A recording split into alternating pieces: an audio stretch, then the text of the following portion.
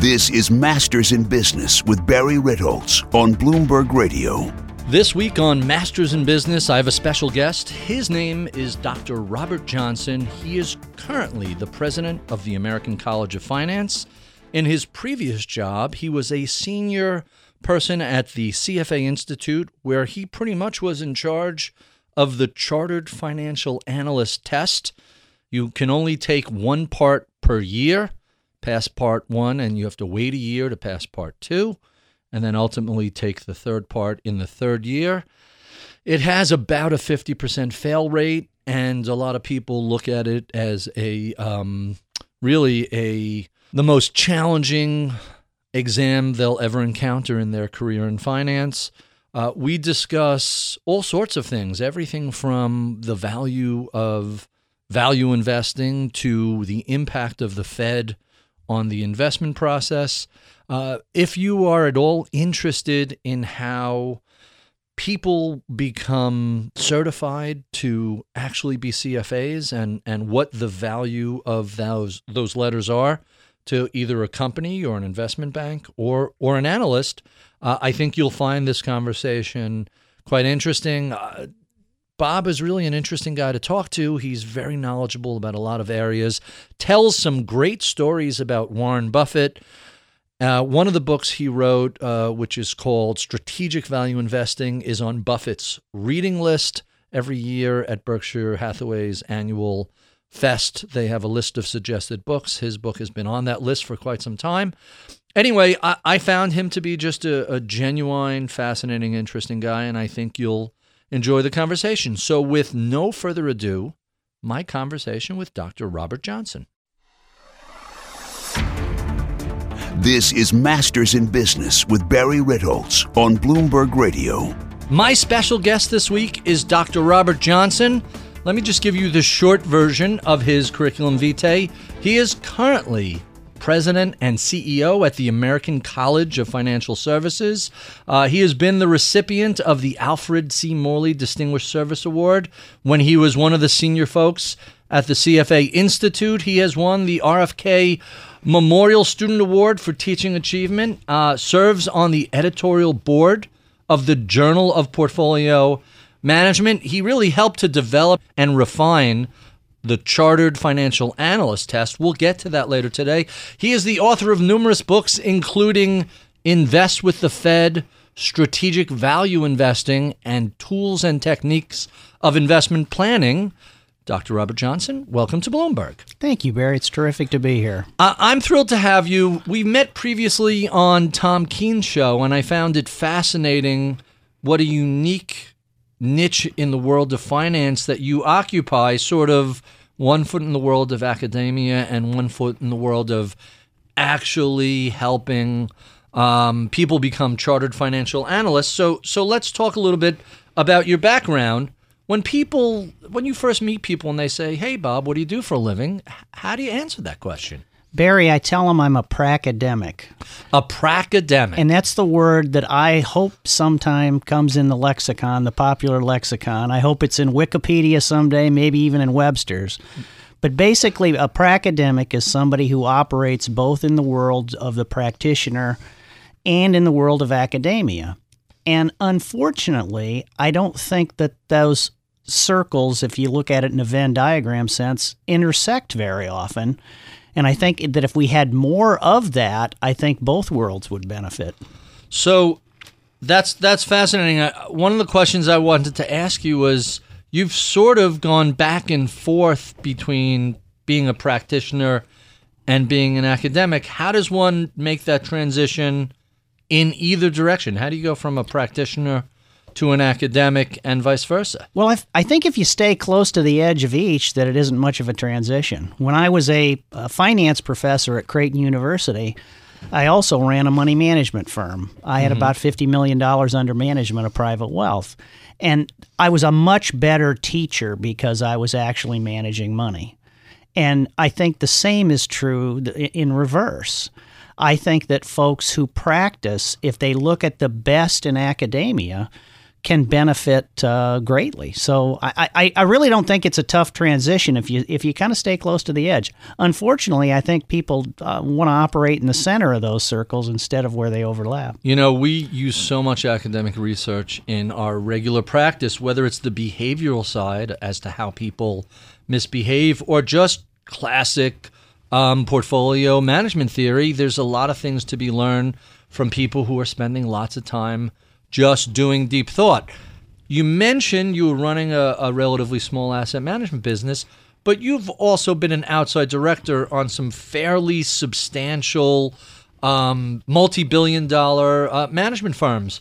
What does the academic bring to a $20+ billion fund, and how does that help you? How does being on a huge $20 billion fund board help you as an educator? Well, I think it's discipline and rigor that the academic can bring to the asset manager.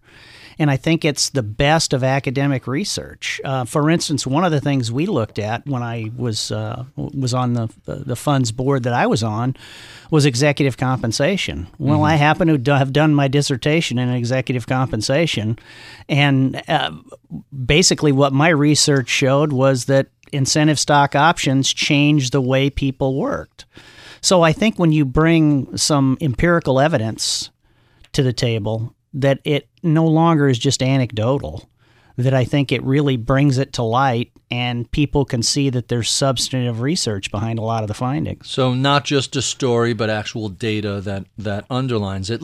As long as you brought it up, let's talk a little bit about executive compensation. My concern about stock options are that you're paying people for based how well the stock market does, as opposed to how much they've improved the underlying company.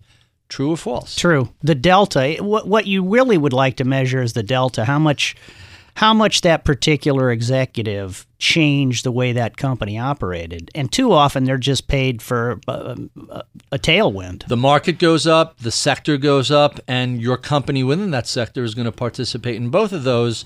Whether you're great or terrible, there's going to be some overlap there. Exactly, and there's no pure element. It's so difficult to disentangle the effects.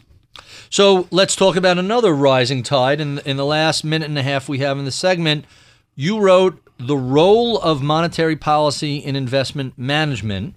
Said differently, I was always taught, don't fight the Fed. What is the proper role of monetary policy in investment management? The curious thing is that when you say don't fight the Fed, when I started that line of research, I was an asset manager. Mm-hmm. And I noticed, and this is in the late 80s, so remember in the late 80s, the people in the industry didn't know who the chairman of the Federal Reserve Board was. Right. People didn't know what the Fed was. Now it's front page news. So if you put yourself back in there, I noticed that when the Fed changed policy, it influenced asset prices. Mm-hmm. And so I wanted to rigorously study that and empirically study that. And lo and behold, I started these studies in the early 90s. And the culmination actually was the book Invest with the Fed that was recently just published by McGraw-Hill. We're going to get to that in a little while. That's on my list of things to chat about. I'm Barry Ritholtz. You're listening to Masters in Business on Bloomberg Radio. My special guest this week is Dr. Robert Johnson. He is the president of the American College of Financial Services. Before that, he was a very senior person at the CFA Institute, where he had a lot to do with the Chartered Financial Analyst test, the CFA exam levels 1, 2, and 3, as it's known and hated. Let's talk a little bit about the Institute first. What exactly is the CFA Institute? CFA Institute is basically two things. The CFA Institute is the organization that writes and administers the CFA exams. And CFA Institute is also a membership organization. To maintain the CFA charter, one needs to be a member of CFA Institute. So it's a membership organization. I believe the numbers now are probably about 150,000 people That worldwide. many? Yeah. So there's 150,000 CFAs out there in the world. You can be a member of CFA Institute without being a CFA. Very few are. The lion's share of people are CFA charter holders or CFA candidates. Some CFA candidates are members. So safe to say 100,000 people have gone through all three exams, passed all three exams? Well, I right? think it's probably more than that because the exam started in 1963, so some of those folks have died. Mm-hmm. So I think that you've probably got over still living, still working, right? Somewhere between 100 and probably, I'd say 125. And what was your role at the CFA Institute? You've had a number of positions within the institute. It's funny, Barry. I'm laughing because I was at Creighton University. I was a tenured full professor of finance. Last of the landed gentry in America, tenured professor. And CFA Institute came calling and said that they would like me to come and work on the curriculum. So I took a 2-year leave of absence in 1996, and I was hired to run the curriculum development process. About almost 2 years into the process, I was promoted to being head of the CFA program. Which is the actual exam? The whole thing, the curriculum, exams, administering the exams, standard setting the exams, the whole thing. So I resigned tenure at at Creighton University and stayed on at CFA Institute. A few years later, I was promoted to being in charge of all educational products. CFA does some other educational. They have the Certificate in Investment Performance Measurement. They run the Financial Analyst Journal, a lot of professional publications, conferences, and so forth. So I was in charge of all of those. Later on, I was promoted to being deputy CEO, basically second in command at CFA Institute, and managed the lion's share of the organization reported up through to me at that time. So, and I ended up leaving in 2011. So I was there 15 years. Mm-hmm. Your bio says that you have, quote, extensive experience with the credentialing programs, unquote. Now, in English, what exactly does that mean? Well, there's a profession that's known as psychometrics, and these are people who have PhDs in measurement and testing. Uh-huh. This is the science of testing and the science of determining who has indeed passed an examination. So what I did when I was at CFA Institute was I knew we were good at finance and we were good at investments, but I was convinced we really weren't very good at developing curriculum that was great for the distance learner, and I certainly didn't think we knew how to write exam questions like someone who studied that for a living did. So I brought psychometricians into the process, and basically what I believe happened is we professionalized the process of writing the exams, developing the curriculum, and so forth. I love that expression, the distance learner, the person who's not just memorizing something temporarily, but learning it for the long haul. Well, and the other thing, Barry, with the CFA program was the lion's share of the candidates now are from outside of North America, for many of whom English is a second language. Right. So you have to take that into account when writing the curricular materials and writing the exams. And that's a big factor now. That's interesting. Just nomenclature and just common terminology. No shorthand, no colloquialisms. It has to be the Queen's tongue, so to speak. Right. Or? You have to think about the person in Thailand or in Cambodia or in Kenya who's studying this who isn't familiar with colloquial English. Huh. That's really never thought about that before. That's quite interesting. So the CFA exam has a reputation for being a killer, especially 2 of the levels are known as being notoriously hard.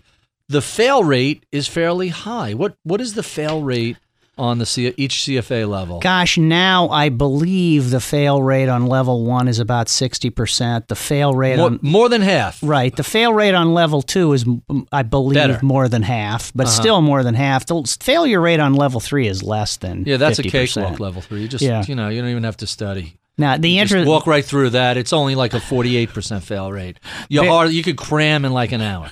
Barry, every year I used to get letters and phone calls when I was in charge of the CFA program. And people said, well, you must have some mistake. I got a letter that said I failed the exam. There must be some mistake there. I have a degree from fill in the blank. Fill in your blank, Ivy League University. Right. I've never failed any exam in my life. Right. And something is wrong with you folks. So doesn't the CFA Institute know about the Gentleman C? And the interesting thing there is that my response, and I didn't respond in these terms, but I did in a much nicer way than this, but I used to say, this is a meritocracy. We don't know who you are. We don't know your lineage. It's how you do on that exam. And means that 48% of the candidates did better than you. And we had people from community colleges that were passing the exam. And I used to say, I think you might want to write your letter to your alma mater instead of us. They're the ones that failed you. So in the last minute or so we have left, what does this credentialing do for investors? What does it do for corporate clients? And what does it do for investment banks? I think it really ups people's game. And when somebody is hiring a CFA charter holder around the world, and this is the same whether you're in, Lagos, Nigeria, or Miami, Florida, you've gone through the same exam. If you have the letter CFA behind your name, it means the same thing, and you've attained that level. And I think that employers know that you're really getting someone who not only has mastered a body of knowledge, but really had the discipline to go through it, because it's an arduous process, as you said. In fact, most of the successful people failed at least one of those exams. And it's tough when those exams are only given, level 2 and 3 are only given once a year. So you really got to buckle down and say, now I got to redo this all over and do even more work than I did last time. And I think it's a signal to investors, to clients, that these folks are really best of breed. I'm Barry Ritholtz. You're listening to Masters in Business on Bloomberg Radio. My special guest today is Dr. Robert Johnson. He is the head of the American College of Financial Services. He used to run the entire CFA Institute Chartered Financial Analyst Testing Program and the curriculum program, and is extremely knowledgeable about all things CFA related. Let's talk about a book you wrote way back when called The Tools and Techniques of Investment Planning. What motivated you to pen a book of such a title? To be perfectly honest with you, I had a professional relationship with the individual that I wrote it with, and it was an excuse for us to stay together. He worked with me at CFA Institute, and it was an opportunity to continue working with him. His name's Tom Robinson.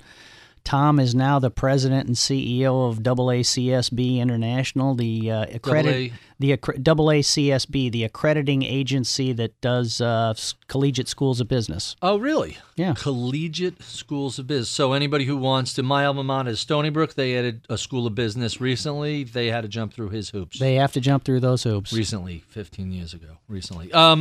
That's interesting. I didn't even know such a thing. I assumed it existed. I never knew what the acronym was. So let's talk a little bit about the details of that. What should clients expect from their relationship with their financial advisor? They should expect that financial advisor is acting in their best interest. And unfortunately, what we have now is that the landscape, I believe, is that we have what you would refer to, Barry, as a financial services industry, and not a financial services profession. For sure. And I think you're a profession if you have 3 qualities. And those 3 qualities are knowledge. The second is that you have some experience. And the third thing that makes you a professional is that you aspire to a code of ethics. And whether you're a doctor, whether you're a lawyer or an architect, whatever your profession, a profession has to have those 3 elements. And I think that's why, unfortunately, the financial services is referred to as an industry instead of a profession. And one of the things we want to do at the American College that CFA Institute is doing in the investment management realm in financial planning is we want to make financial services a profession. That's what we aspire to do. So I'm on the same side of the boat as you. I think we should have a fiduciary standard. I think the best interests of the client should be paramount.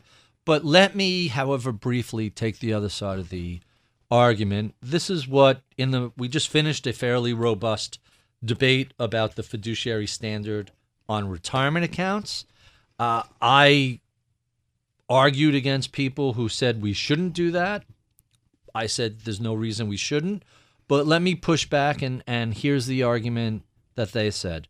Well, if we're on the brokerage side, we have our own ethical code that we're obligated to maintain a certain level of ethical standard. We may not have a fiduciary obligation, but we certainly have to know our clients and have only offer them suitable investments. And if we engage in any behavior that transgresses from that, we could be penalized or fired from the industry. What's wrong with that argument? I think suitability, Barry, is a pretty low hurdle, to say the least. But I'm trying really hard to take that side of the case. It's not easy. I really don't think there's a lot of people that oppose the statement that people in the financial services, and I'll say profession here, should act as a fiduciary. I don't think there are many people that argue with that. Where people are arguing is this fiduciary standard. And that it is fairly nebulous. For instance, reasonable fees. Well, define what reasonable fees are. Define how much somebody needs to know in terms of fulfilling that fiduciary standard. So let's separate that fact that we all agree that people should be a fiduciary with the fact that, of course, the devil's in the details. Well, there are such things as best practices. You can look at average costs, and there's always a gray line. Well, if the average is, I'm going to use a fat round number, if the average is 1%, and you think you're doing something special and you're charging 1.25% and 1.5%, I don't think anyone's going to argue that is usurious. On the other hand, when we see 9% and 14% and really multiples of an average 1%, that's a pretty bright line variation. So where it gets a little challenging is, okay, 1% is standard. 1.25% is a little high, but it's not ridiculous. 1.5%, especially for smaller accounts.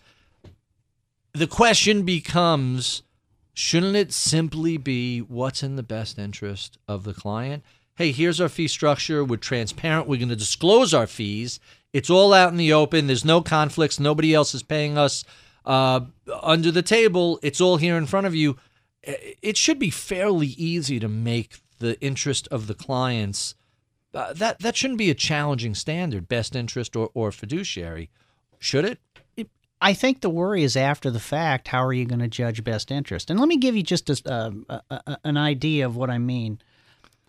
Most of the studies out there, and you know this, most of the studies out there show that active managers underperform the indexes over the long haul, right?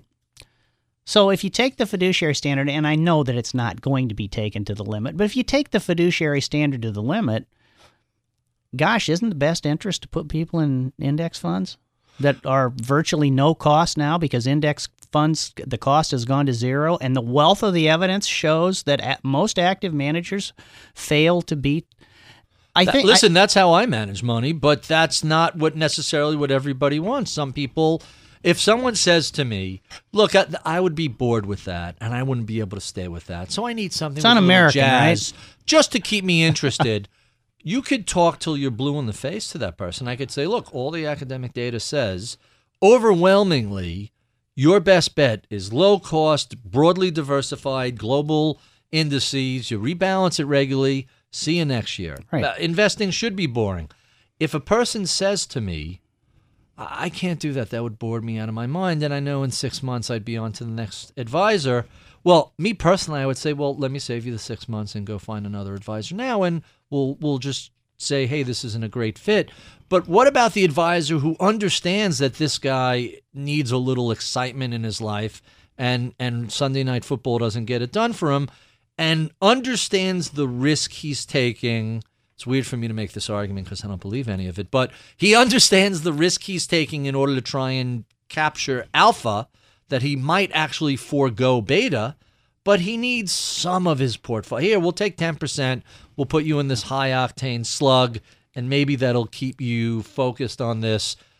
so we could let the bulk of your portfolio do what it's supposed to do. If a client understands and wants that, is it in his best interest to give him the medicine that he doesn't want, isn't going to take, and is going to move on? At a certain point, doesn't the behavior of the investor become a question? Oh, I wouldn't force it on anybody. But what I'm saying is the lay investor that comes to the advisor, the default to me would be indexing, given the evidence. Makes sense to me. Under the fiduciary standard. Yep. So I just think that the devil's in the details. And after the fact, if somebody put an investor in active funds that underperformed, is that active manager going to be, is that person going to be liable? And I don't know that we know that yet. I don't think we could say after the fact that if you went active because the client requested it, and we know 60% of active managers don't hit their benchmark. Look, we could look at it over a decade. Once you're taking costs, fees, taxes, almost nobody outperforms the indexes over a decade. No, but I'm even saying the investor that comes, the lay investor that comes and doesn't have a predisposition toward active or passive, and the advisor puts them in active. Why did this investor go to this advisor? There are a lot of questions. Look, I try not to talk about my practice on the air because it's too easy to just digress.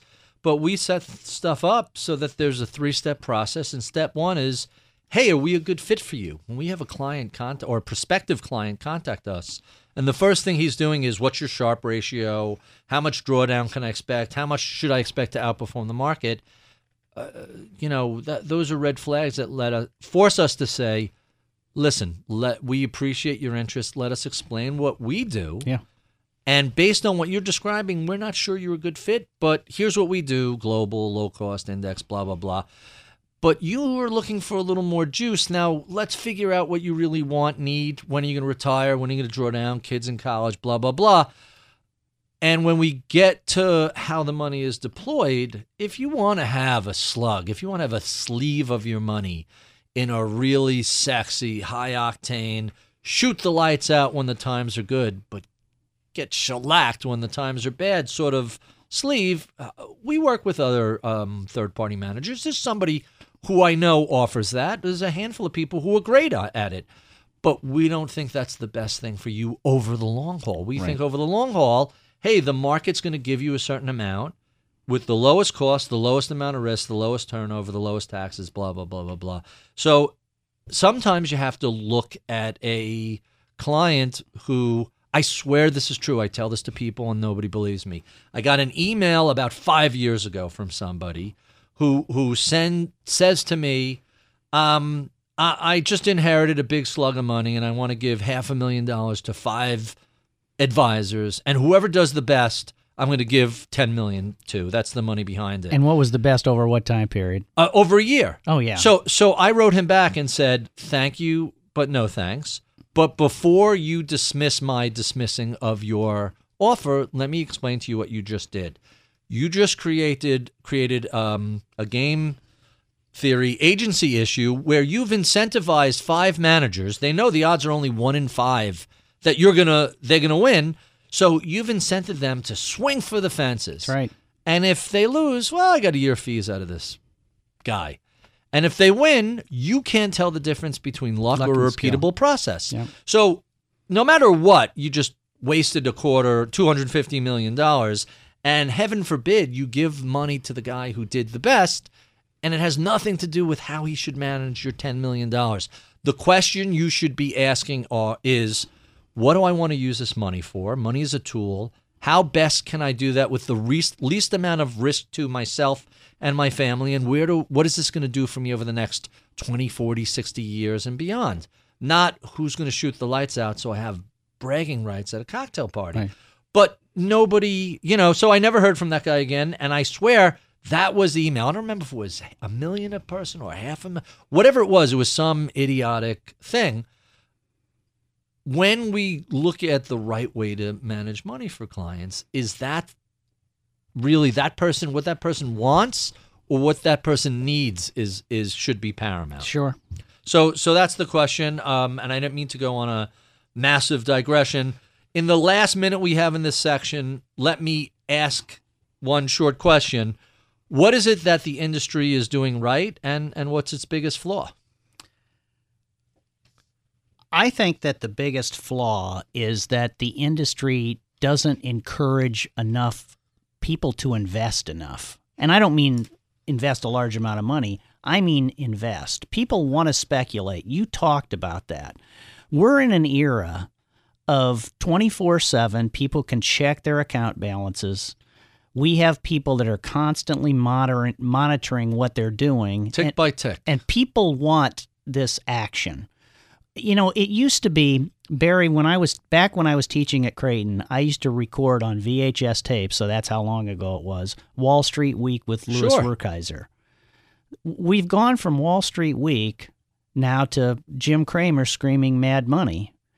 I heard something the other day on one of the 24/7 business networks that was really interesting. There was a debate between two folks on a particular stock, and they said, well, let's figure out over the long term. We'll come back over the long term and figure out who's right. And they said, yeah, we'll come back in 6 months. So 6 months has become the long term. I think that is the industry, I believe, is not doing enough to promote investing and is, looking at speculating. It's funny because over the course of my career, my holding periods have gone from minutes to months to years to decades. I started out as a trader, and if you had to hold something for 20 minutes, it was a long time. And then it slowly moved to long-term being defined as 6 months to a year, and now long-term is decades. So I kind of did a full 180 from my early days, but I see everybody else going the opposite direction. Yeah. The holding periods are getting shorter. Not talking about HFTs or the guys who are holding things for a nanosecond. I mean actual investors and traders. Is that your perception of this as well? It is. I think the other thing that I think the industry is doing wrong is that they tend to take something that's pretty inherently simple. Investing is really inherently simple, and making it very complex. I think investment bankers are wonderful for that. They always kind of stay one step ahead of folks in terms of making something incredibly complex that's pretty simple. Think about what happened in the mortgage crisis. There's a lot of money in complexity. There is money in complexity, and I think one of the things a financial advisor should do for folks is that trusted advisor should be able to cut through the complexity and go the other way. Take something that's complex and make it simple. That makes a whole lot of sense. When I was managing money, that's what I said. 85% of what I did was counseling. Mm-hmm. Counseling and teaching. That's sounds very familiar. I'm Barry Ritholtz. You're listening to Masters in Business on Bloomberg Radio. My special guest today is Dr. Robert Johnson. He is the president of the American College of Financial Services. He's a former head of the curriculum and testing at the CFA Institute, author of a number of books. Let's talk about a couple of books you wrote that I think are really interesting. What is it that strategic value investing is, and how does that differ from just good old value investing? Well, the first thing I have to do is put a plug in for the book. Okay. And I thought this whole segment was... Last week I found out that my idol in the business, Mr. Buffett, growing up in Omaha, Nebraska, how can you not look up to Warren Buffett? Mr. Buffett has put strategic value investing on his annual reading list for the Berkshire Hathaway annual meeting. Oh, my goodness. That's fantastic. That's very exciting. There are about 36 books. I will be in Omaha signing books along at the Berkshire Hathaway meeting. And again, for somebody who grew up in Omaha, Nebraska, that is about the pinnacle of a career in investments. So someone from Berkshire reached out to you and said, we want you at the annual meeting and come sign books, and will you get a chance to meet? He works with a bookstore in Omaha, and the bookstore puts a list out of books that they believe should be on the list. And how my book showed up on there, I didn't know, but one of our PR people called the Omaha bookstore that does this. The Bookworm is the name of the book. And they said that an email came from Mr. Buffett personally to say, I want to put this book on the list. No kidding. So, I've been on cloud nine since. But that's exciting. Yeah. Strategic value investing is simply There are various schools of thought in value investing. It started with Ben Graham, of course, the father of value investing. But in strategic value investing, we look at several definitions of value investing, whether that be the traditional Graham and Dodd. We look at residual income. We look at asset-based approaches. We look at a lot of different approaches to value investing.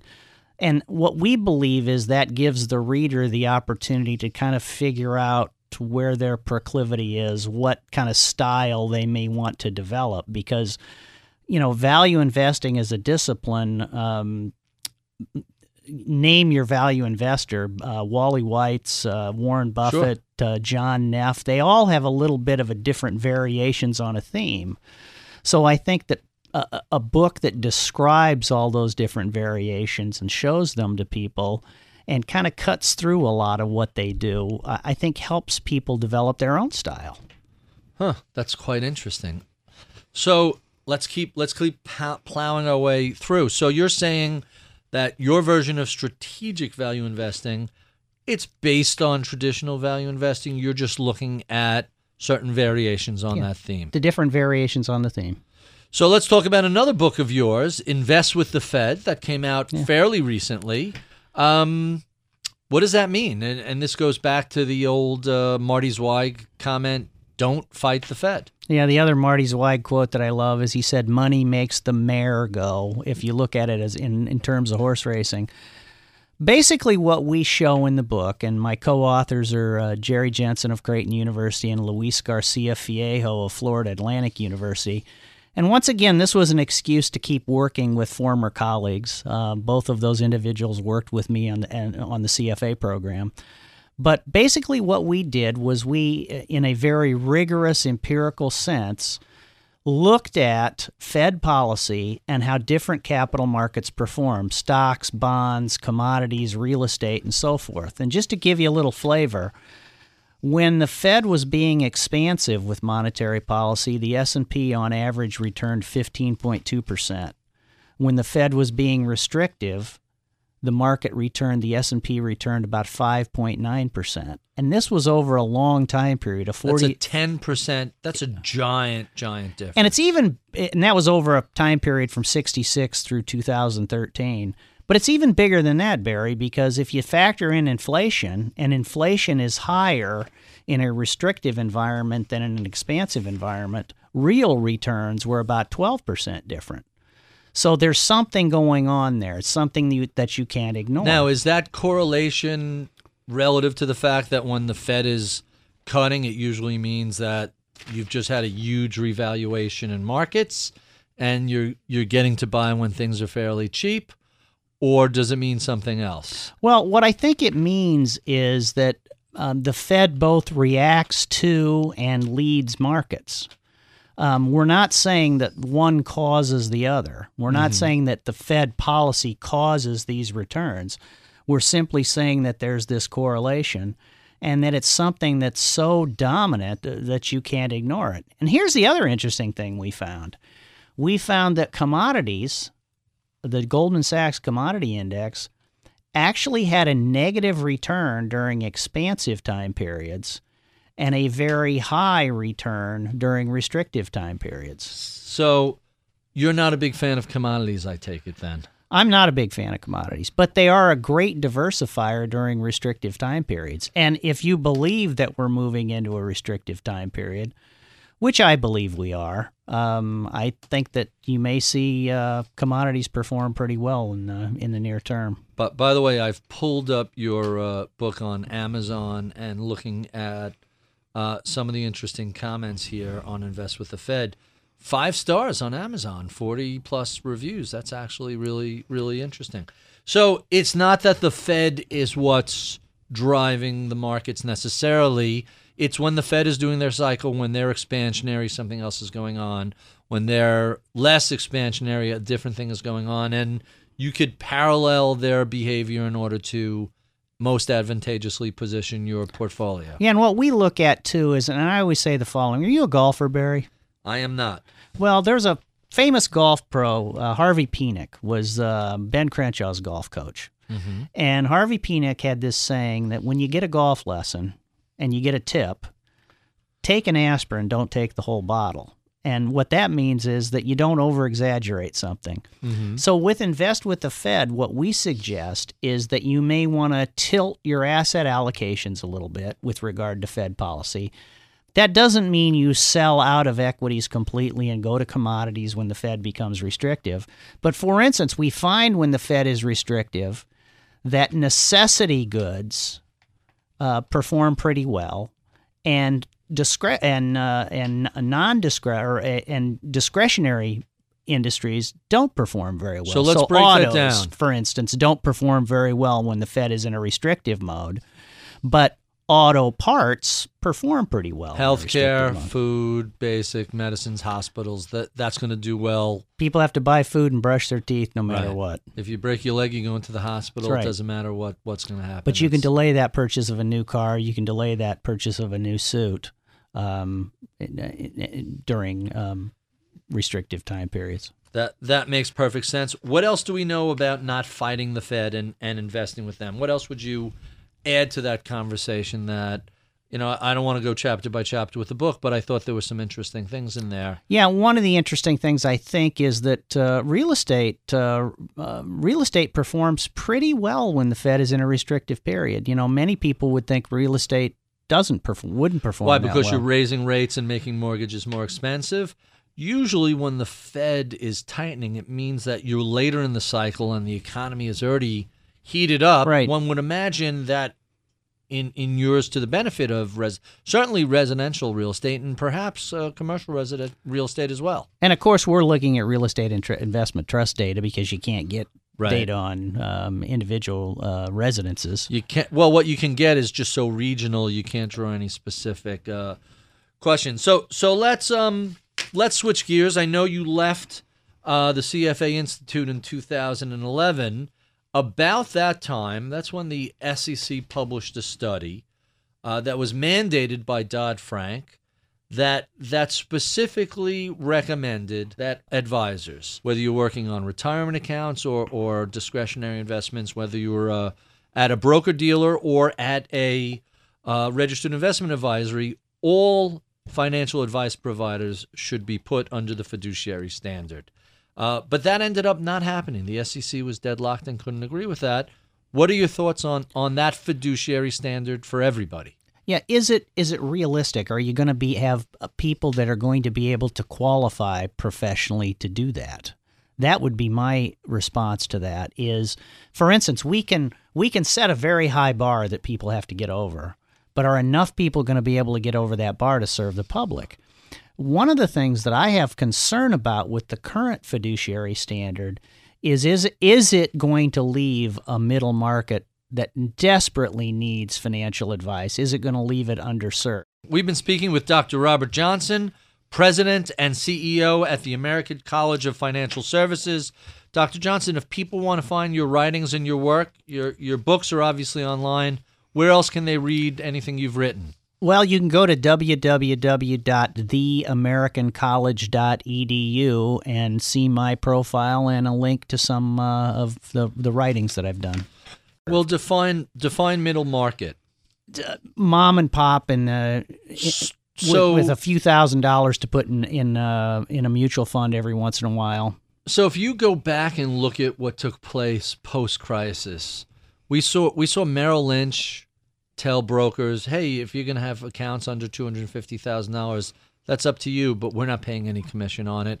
UBS, Morgan Stanley, a number of other firms have similar, but not identical restrictions. But there's really a discouraging of taking small accounts from the big firms because it's a huge volume and there's no money in it. So, and that's without the fiduciary standard. Yeah, the fiduciary standard, is there really much of a change if those clients aren't being served today anyway? See, I think we need to find a way to serve that market. And that comes, I believe that comes, Barry, through education. The Obama administration has made this fiduciary standard a big part of what they want their legacy to be. Well, and I don't think that the intent is wrong. I think the intent is very pure. But what I think is that the realization is that you're going to have this middle market that isn't going to be attractive, that isn't going to be profitable, be less served. And if you really want to make inroads into the retirement income crisis, which is arguably the biggest crisis in the country now, Charlie Ellis has been banging the drum on this for years now, then somehow we have to encourage that market segment to be served and not discourage it. And I know that's not the intent of the fiduciary standard, but I think that's actually going to be the realization of the fiduciary standard. So the UK said, we don't care what standard you have. If you're managing retirement accounts, your fees are capped at 50 basis points. Is that a solution? It's a possible solution, but I think that what you are going to see, hopefully, is that 10 years down the road, we're going to have seen some really creative and some really innovative people in the financial services industry come up with a solution on how to serve that market. But one of the things that we kept hearing in this fiduciary standard debates was the figure $17 billion. I'm sure you know that was what bad financial advice was costing Americans. Yes. Okay, how much was good financial advice making Americans? Well, we don't have to worry about good financial advice. It's doing good. We have to worry about bad financial advice. By the way, someone challenged me on that 17 billion number. They said, how on earth did you come up with 17?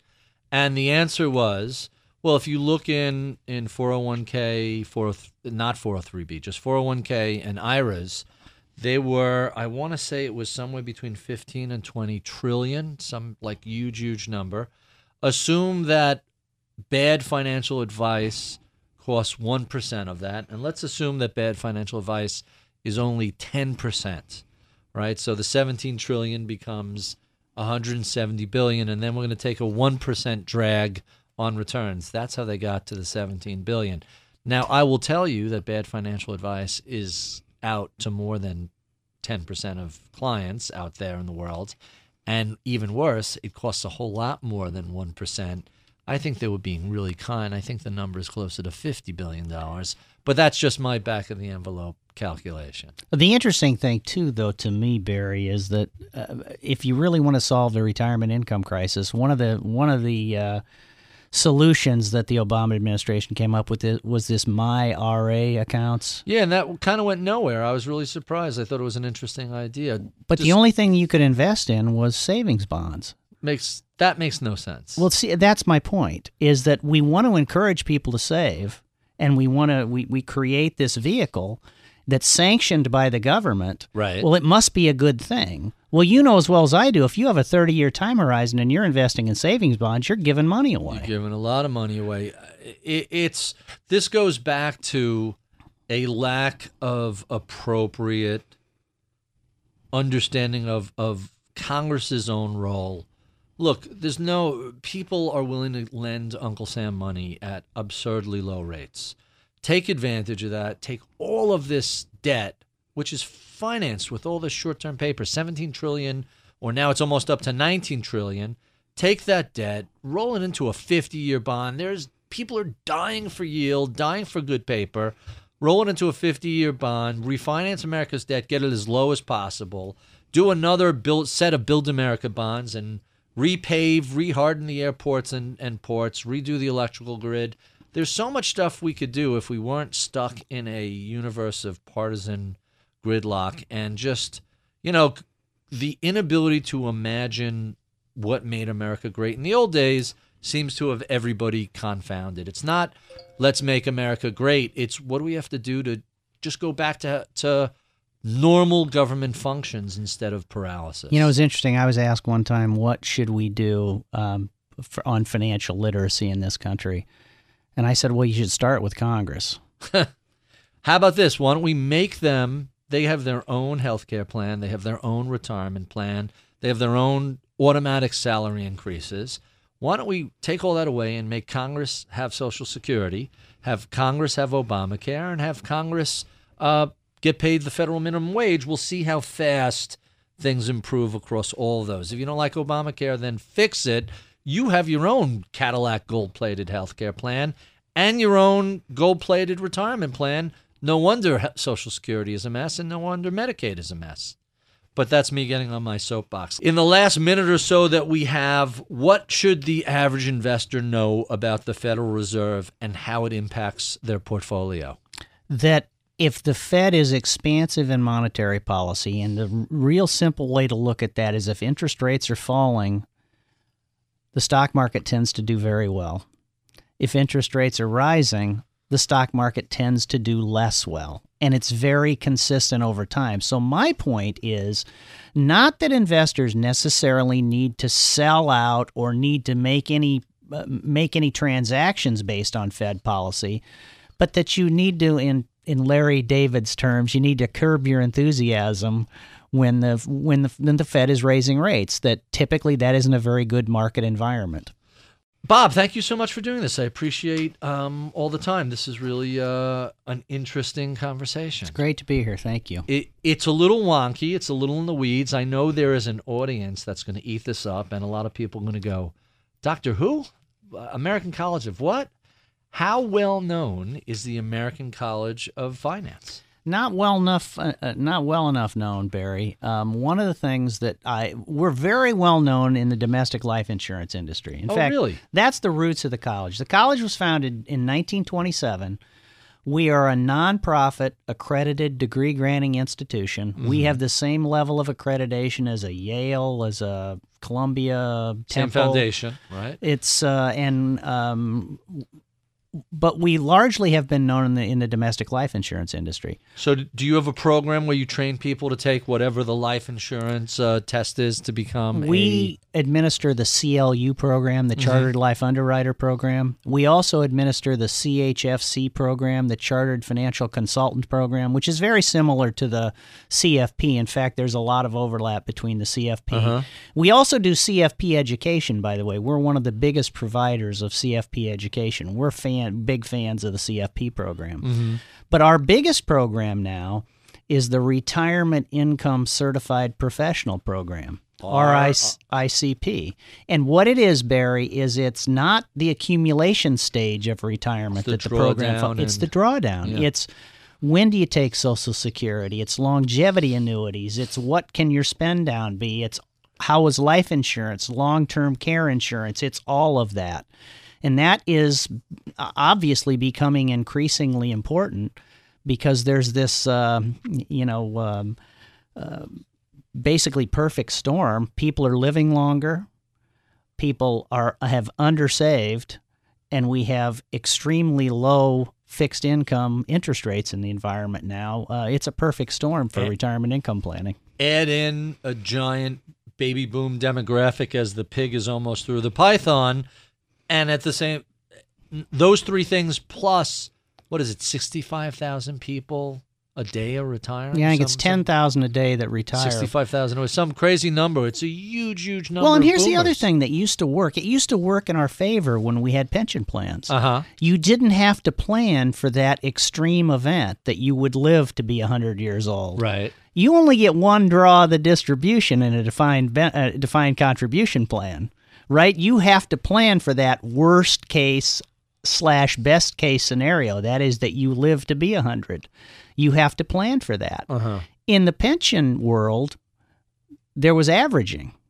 So that it's an inefficient way to do things. Defined contribution plans are much more inefficient than defined benefits plans are societally. But of course, since we moved into this defined contribution world, we have to plan for those extreme events. And it's pretty clear most people are not either adequately planning, or if they're planning, they're not adequately funding their retirement plans. The other thing that I'm really excited about at college with respect to retirement income planning is we actually have our first cohort of PhD students that have entered their dissertation stage on retirement income planning. We're going to actually be minting PhDs in retirement income planning so that we hope that helps inform the industry, the profession, to become better at retirement income planning. That is truly fascinating. So that leads me to one of the questions we didn't get to before on the financial planning segment. What sort of changes do you see taking place for the financial planning industry over the next decade or so? I think that there are there's real pressure on costs. a lot more compliance costs, and I think that you're seeing that fees are going to be going down dramatically. So I think that the financial planning industry is going to have to be a whole lot more efficient. And I also think they're going to have to really raise their game with the fiduciary standard, really become better informed, really have a mastery over a wider variety of products. In the current advisory world, you have some what I would call one-trick ponies. Somebody that has a very deep knowledge about a very small sleeve of products. And I think what you're going to see in the future is you're going to see people that have to have a much broader expertise across a much broader array of products. Again, my own practice, we've discovered that when you're doing corporate retirement planning, the skill set, the things you need to know about everything associated with 401k, plan sponsors, third-party administrators, custodians, we hired a full-time person to just do that because it's not the sort of thing that you could kind of do. Well, the bulk of my practice is this, but I dabble in. You can't. You have to have a person who is the expert in that, who can answer any questions, who is doing it for a while. And if you look at the nonprofit version, we work with some foundations and some charities. So things have come up on the nonprofit side. The nonprofit equivalent of the 401k is the 403b. You would think it's the same rules, but it's totally different rules. And again, same situation. If you want to work in that space, you need a person who's dedicated to that.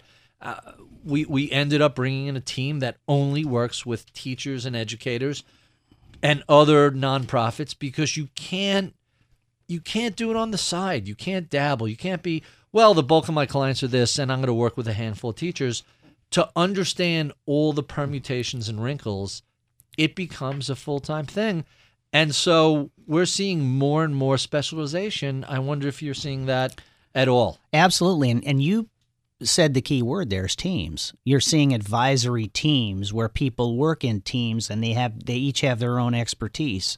And you're going to see much more of that in the future, I believe. So there are all these resources you can get from different firms. We're essentially a Vanguard dimensional fund. We work with other asset managers, but the bulk of our holdings are Vanguard and Dimensional. And Dimensional, DFA very intelligently recognized that they were sitting at this fantastic nexus where all this information was passing, and they signed up a person who only looks at firm analytics to try and figure out what can we figure out from all the data we see from firms. What are small firms and big firms doing right? What are they doing wrong? What are best practices? It's really fascinating that an asset manager developed that sort of practice, and we see similar stuff from Vanguard and similar stuff from other shops, but I find that fascinating that a person who you wouldn't imagine would have a focus on that just because of where they sit are capable of gleaning great insights. And you know the history of DFA. They're academics. Well, you have Eugene Fama and French, and by the way, the Booth School in Chicago is named after David Booth, the founder and CEO of Dimensional Funds. They're a fascinating shop. They're essentially a hybrid. You know, when I try and describe, well, I thought you guys do indexing. Well, this is indexing, but it's indexing based on this dimension. They were really, I hate to use the phrase smart beta, but they were really a factor shop before that became the hip phrase of the day. And see, to me, they would be the ultimate in pracademics. Pracademics. So you're taking that. I hate that word, but I love the concept. See, keep saying it, Barry. Pracademics. I actually I prefer academics. What would you call the other way if you went the other way? Acadums. Yeah. See, that didn't. That doesn't work. Pracademics Acadactyl. works. Yeah, pracademics works. It's but the idea of saying, hey, here's what the academic data shows. It's overwhelming. It's clear. Listen, the market may not be perfectly efficient, but the odds are that you're not going to beat the market on any consistent basis over any length of time. What is it that we know? Well, we know quality beats junk over long periods of time. Unleveraged companies are going to do better than highly debt and inconsistent. And we know that there's a small cap premium. And we know that over long periods of time, Sometimes the U.S. does better than overseas. Sometimes overseas. There are all these things that are out there that you cannot argue with. And don't forget reversion of the mean. Yesterday's winners are tomorrow's losers. That's Yesterday's exactly right. losers are tomorrow's winners. One of my colleagues likes to say, hey, if something in your portfolio isn't doing poorly, you're doing it wrong. You should always be, if you're diversified, you're going to be sitting with something that's a dog for now, and eventually it will go from goat to hero, while one of your heroes will eventually go the other way. How would you define the proper responsibilities and roles of the financial advisor? I think the financial advisor is a trusted advisor who is an educator. At least that's what I feel a really good financial advisor is I want to educate. If I'm a financial advisor, I want to educate my clients. I want my clients to feel good about what they're doing, not simply because I say so, but because I have been able to communicate with them why the path I am taking is a good path. Man, you are preaching to the choir here. Let me, before we get into our favorite questions in the last 20 minutes or so we have, let me ask one more question. We briefly talked about the suitability standard and FINRA.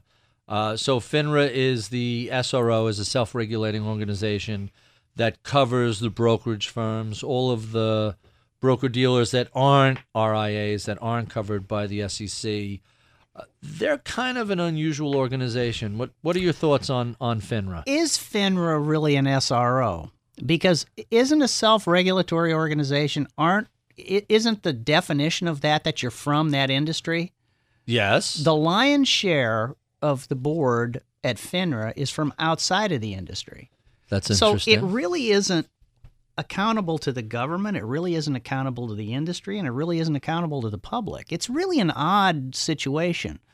I would think that FINRA would work better if it operated as a true SRO. So in other words, make the board all people from industry. within the industry. If you're going to be a self-regulatory industry, the self part the self part's self-evident, I would think, right? So the people who are from outside the financial services sector who are on the board, why,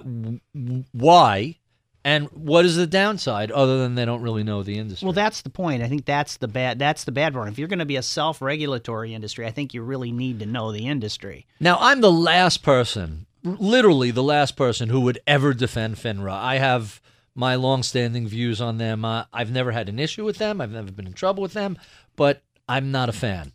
But to take the other side, they would say, well, we want to bring diversity of thought. We want to avoid groupthink. We don't want to be insular. We want to bring people who are going to bring an outside perspective, and perhaps if we make it only industry people, we're going to miss some important things. What is it that we need to see or do or what have you? But I think it's industry people. I think to regulate the industry, you have to know the industry. I mean, it sounds like a crazy thing to say, but I really think that's the important aspect of this. And I believe that FINRA, the SEC, there's a couple things here. There's the ability to regulate, and there's the will to regulate. Wow. And I don't think that between the SEC and FINRA that our legislators have given them either the ability or the will to regulate. And I think that's one of the reasons that really contributed to the financial crisis. They don't have the ability to regulate nor the will to regulate. And by ability and will, I define as, do you have the laws on the books, and do you fund the organizations to be able to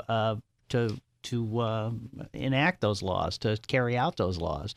And I just, if you look at, for instance, the SEC's budget, it is a tiny, tiny fraction of really what it should be. And it keeps getting sliced, or at least it had been until the financial crisis. Yeah. It's even after the crisis, though, it was... don't they capture some of the fines they issue, which creates this idiotic conflict where you're incentivizing the regulator to fine industry in order to have a budget? But then you have regulatory capture, where you have people that are immediately going from the SEC to work in the industry and so forth. And there's I think that if you really want to make a robust regulator, you've got to fund it. You've got to give them both the ability and the will. All right, so let's put aside all these in the weeds stuff, which I think is really quite fascinating. Let's jump to some of my favorite questions. So I didn't ask you your background. What did you do before you got involved with the financial services industry? Well, or was this right out of college? It was right out of college. Barry, I graduated in 1980, and go back and look at a yield curve in 1980. A little steep. I wanted to find a job in the investment management business.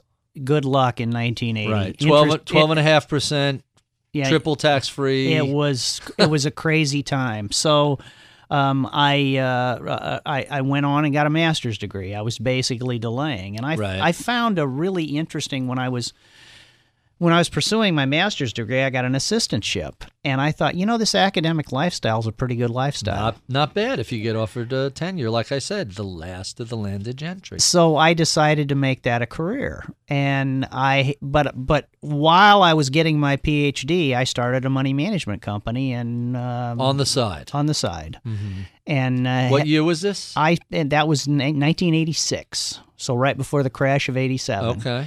And I cut my teeth on the crash of '87. And Nice. One of the things that I learned was that it's much easier to lose your own money than it is to lose other people's money. That I take. Oh yeah, no. When you're sick to your stomach, at least if you have a well-developed sense of ethics, when you make an investment that goes down, you're not happy. When it's other people's money, you're like I've seen people throw up in waste paper baskets. I remember early in my career waking up and just being sick to my stomach over, I can't believe I have clients in this and it's a disaster, or I can't believe this group of brokers has clients in this and it's a nightmare. Even if it's temporary, it's a horrific feeling. It is a horrific feeling. You want to just retch your guts up. A friend of mine, Rob Frame, talks about his vomit indicator. He knows it's time to buy when he's getting ready to puke. When he feels that coming up, and he's tracked it over decades, and he says, when I feel like throwing up because of how sick I am as to what either I or the market have done to clients, usually it's a good time to go the other way. And I remember distinctly going in that Tuesday morning. I had a lot of cash to operate. I called all my clients on Monday night. You're talking the day after Black Friday, Black Monday on that Tuesday. And after the 87 crash. And I went in and bought it open. And I don't know if you remember, but it opened. The market went down. It opened. Yeah, no, until they unplugged. Tim Metz wrote a great book called Black Monday. And if you read the story, I'm drawing a blank on his name, who used to be the head of the New York Fed. This was early in the days of the Chicago futures feeds. And he went into the NYSE and he saw the futures feed. That's what was driving, that's at least the story, that you saw what the futures were. He had that unplugged. And the big banks decided to reestablish credit with the specialists because they had cut them off or were about to. And he said, so you don't want to ever do business with the New York Stock Exchange because if you cut off credit today, you're done off the record, he says it to them. And if you're interested in the academic history of that, read Tim Metz's Black Monday. It's a wonderful, wonderful book. So you were there on Tuesday. And I went in and I remember Tuesday morning was when I felt the worst. And Tuesday afternoon, I felt a lot better. How long did it take before you got your confirms when you bought on Tuesday morning? Well, I was on the phone immediately. Yeah. So I knew. And, you got filled. We got filled. Could have been one of the greatest buying opportunities in decades, to say the least. Although March 2009 is looking more and more like that these days. March 2009 looks pretty good. So, who were some of your early mentors? Well, yeah, again, not a mentor, but I looked up to Buffett. And other investors who influenced you? Yeah. You mentioned Graham. Certainly Ben Graham. Certainly Phil Fisher. Phil Fisher being who? He wrote Common Stocks and Uncommon Profits. Oh, sure. And Buffett claims that he is 15% Fisher and 85% Graham is what he says his makeup is. That's interesting. One of the curious things about being in Omaha, Barry, I had a class that managed real money. These are undergraduate students. At the time, it was the only class in the country where students for a year long managed real money. The class, the term ended right around the time of the Berkshire Hathaway annual meeting. And Mr. Buffett was gracious enough to come in and talk to the class a few times. Get out. That's But great. I always would ask him, I said, who's going to be in town that I can co-opt into coming and talking to my class? And So wait, it's not enough that Warren Buffett is coming to speak to your class. While he's there, you're twisting his arm for, hey, give me some more names. yeah, and Bill Ruane from the Sequoia Fund came and talked to my class one year, and he had a very interesting story to tell too. But let me tell you one little Buffett quip that I think tells you all you need to know about Mr. Buffett. I would take my students to the annual meeting. He always sent us tickets that I could take my whole class. There were 16 No students. kidding. Wow. We'd go to the annual meeting, and we would pose every year for a picture. He would come over and pose for a picture. And one year I said, Warren, I said, what if Because you're on a first-name basis. right, if with you him. were teaching this class, what books would you use? And he said, let me think about that, Bob. That sounds like a Buffett response. too. 3 days later, Barry, this is 3 days after the annual meeting, I get a letter in the mail. Bob, and it was handwritten, Bob, I would have the students read Security Analysis by Ben Graham, The Intelligent Investor, or Security Analysis by Graham and Dodd, The Intelligent Investor by Ben Graham, and Common Stocks and Uncommon Profits by Phil Fisher. But he remembered me, and it wasn't that he had somebody writing that down. He hand-wrote it. He remembered that I'd asked that question, and I was the least important person that day to Mr. Buffett. It's the That's day of the annual fascinating. meeting. But he remembered me, and I got it 3 days later. And I hope you have that letter Oh, it's somewhere. framed. No doubt about that. So you mentioned 3 books. Any other books worth bringing up? Yeah, Margin of Safety. Mr. Buffett Seth also Klarman. said Seth Klarman. He said, I have a PDF asked, of that. Yeah, I asked him, I said, who's the next Warren Buffett? And he said Seth Klarman. And so I looked, and Seth Klarman wrote Margin of Safety. It's now $2,000. I had on my Amazon. students, Barry, buy that book. Get out of here. So you can't find it now. We It's out of used that print. in class, and we bought 16 copies, me and the students. That might and be the best investment those kids ever made. 27% compounded annually The actual value of the book from since you purchased. 1992 to present. That's hilarious. And I had a student, I still keep in touch with some of these kids, and I had a student call me and say, I just got $2,000 out of that book. He says, I can buy the PDF. The PDF is on the internet. Yeah. It's free. You can pick it up for nothing. I would want to save the book, but that's just me. All right, so for better or worse, what has changed since you joined the industry? Boy, a lot's changed. There's more algorithmic trading, more high-frequency trading, and, on balance, I think that's a really bad thing. They say that it helps liquidity, but I was in your camp, and I have guys like guests of the show, David Booth of DFA, Bill McNabb, CEO and chairman of Vanguard, both insist to me that HFT has made their costs lower. It doesn't feel that way to me, but that's what they've said. Yeah, it doesn't feel that way to me, too. I said earlier, I think there's constant talking heads on TV encouraging people to have investment activity is what I'd call it. I think we've gone to more trading and less investing. I think that people like my sister, who's a lay investor, think that you should have constant action. And when she calls me and says, you haven't suggested that I do anything. And I said, well, Nancy, I have you in Berkshire Hathaway. You're done. Just set I and said, forget and be just done. sit and be happy. My colleague Josh Brown has a quote I love, and he says, the solution to high-frequency trading is low-frequency trading. Yeah. So the less you trade, the less likely you are to do something really silly. I think we have much more informational availability to investors, and I think that's a good thing. As You can does find- everybody, yeah. though. The takeaway, the conversation with clients are, what about this? Well, who doesn't know that? Therefore, that's in the stock price. The way a piece of information is going to give you an investing advantage if it's a unique analysis or a unique piece of data, assuming it doesn't get you sent to jail. So that really eliminates a lot of the... But I think, Barry, it's more what you do with that information, because Warren Buffett looks at the same information I look at, and he does a lot more with it than I do. But what I always say is the great thing about investing is you don't have to have an original idea. You just have to be able to recognize a really good idea when it comes your That's right. way. So my last 2 questions, my favorite questions. So if a millennial or someone just graduating college were to come to you and say, I'm interested in a career in finance, what sort of advice would you give them? My son is a millennial. My son is 21, and he has a different outlook than I did. And maybe it's our upbringings, because he grew up in an environment where he didn't want for anything. I grew up in a lower middle class environment. I wanted to do well. My son wants to do good. I think that this profession, the financial services profession, can afford somebody the opportunity to do both. You can really do well in terms of financially well, but you can really do good. And I think that's very appealing to millennials. You know, if you put somebody on proper financial footing, sound financial footing, that's life-changing.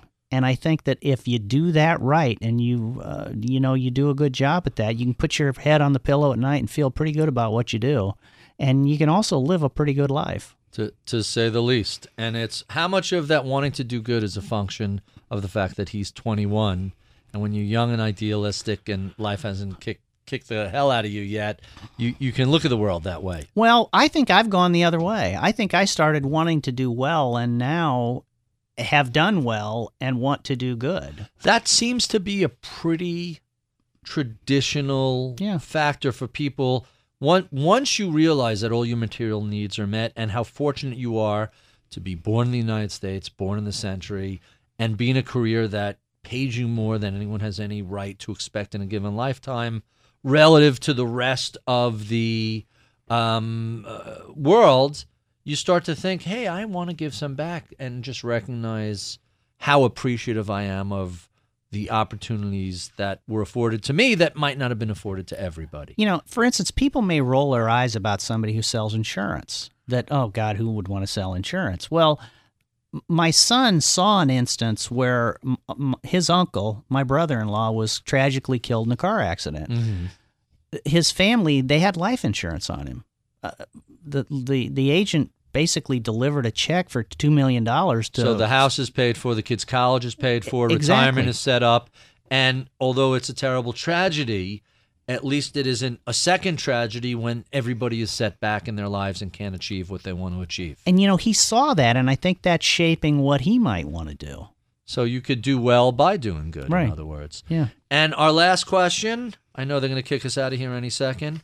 What is it that you know about investing that you wish you knew 30 years ago when you were just getting out of school, but perhaps didn't? 30 years ago, well, I sure wish I would have seen the mortgage crisis coming. You know, it's funny, Barry, how many people now claim to have saw that coming. It's really annoying to those of us who saw it coming. Yeah. All these people who are making that claim. It is. I certainly didn't see that coming. You know, the thing that I see about investments is the complexity of investments is just crazy. I remember I had a student who went to work for Solomon Brothers, and he was on the mortgage desk. And he called me and he said, I would like to ask you if you'd be interested in helping us do a little consulting on the mortgage-backed desk. And he sent me everything that he had on mortgage-backed securities, which were nascent at the time. Right. And I said, I don't understand how anybody can. I don't understand how anybody can value these things. Right. I have no idea because they're so complex. Well, great. We've hit our target. Thank you. It turned out that was what it was, and I couldn't provide him any help. Well, long story short, I think I was right. But I think, Barry, that the theme that I would say is that I think that the investment world has gotten unnecessarily complex. Now, is it safe to say that that's a feature, not a bug?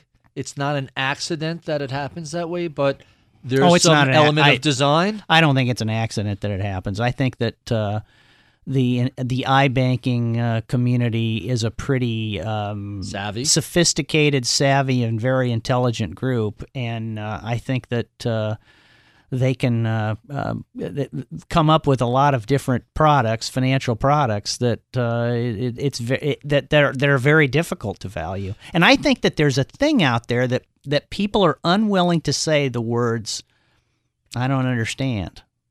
And I think that's one of that's one of the things I've learned from Mr. Buffett is that he stays away from investments that he doesn't understand. Famously stayed away from technologies in the late 90s. Everyone said he was a dinosaur, and then a year later, everything crashes on him. Right. It's the idea of your circle of competence. It's not how big your circle of competence is. It's that you stay within its perimeter. So what is that one thing that would have helped you in your career had you known it 30 years ago? Well, I think I did know it. And I think that you stay within that circle of competence. And I think that if I could help people, it would have been that I would have hammered on that.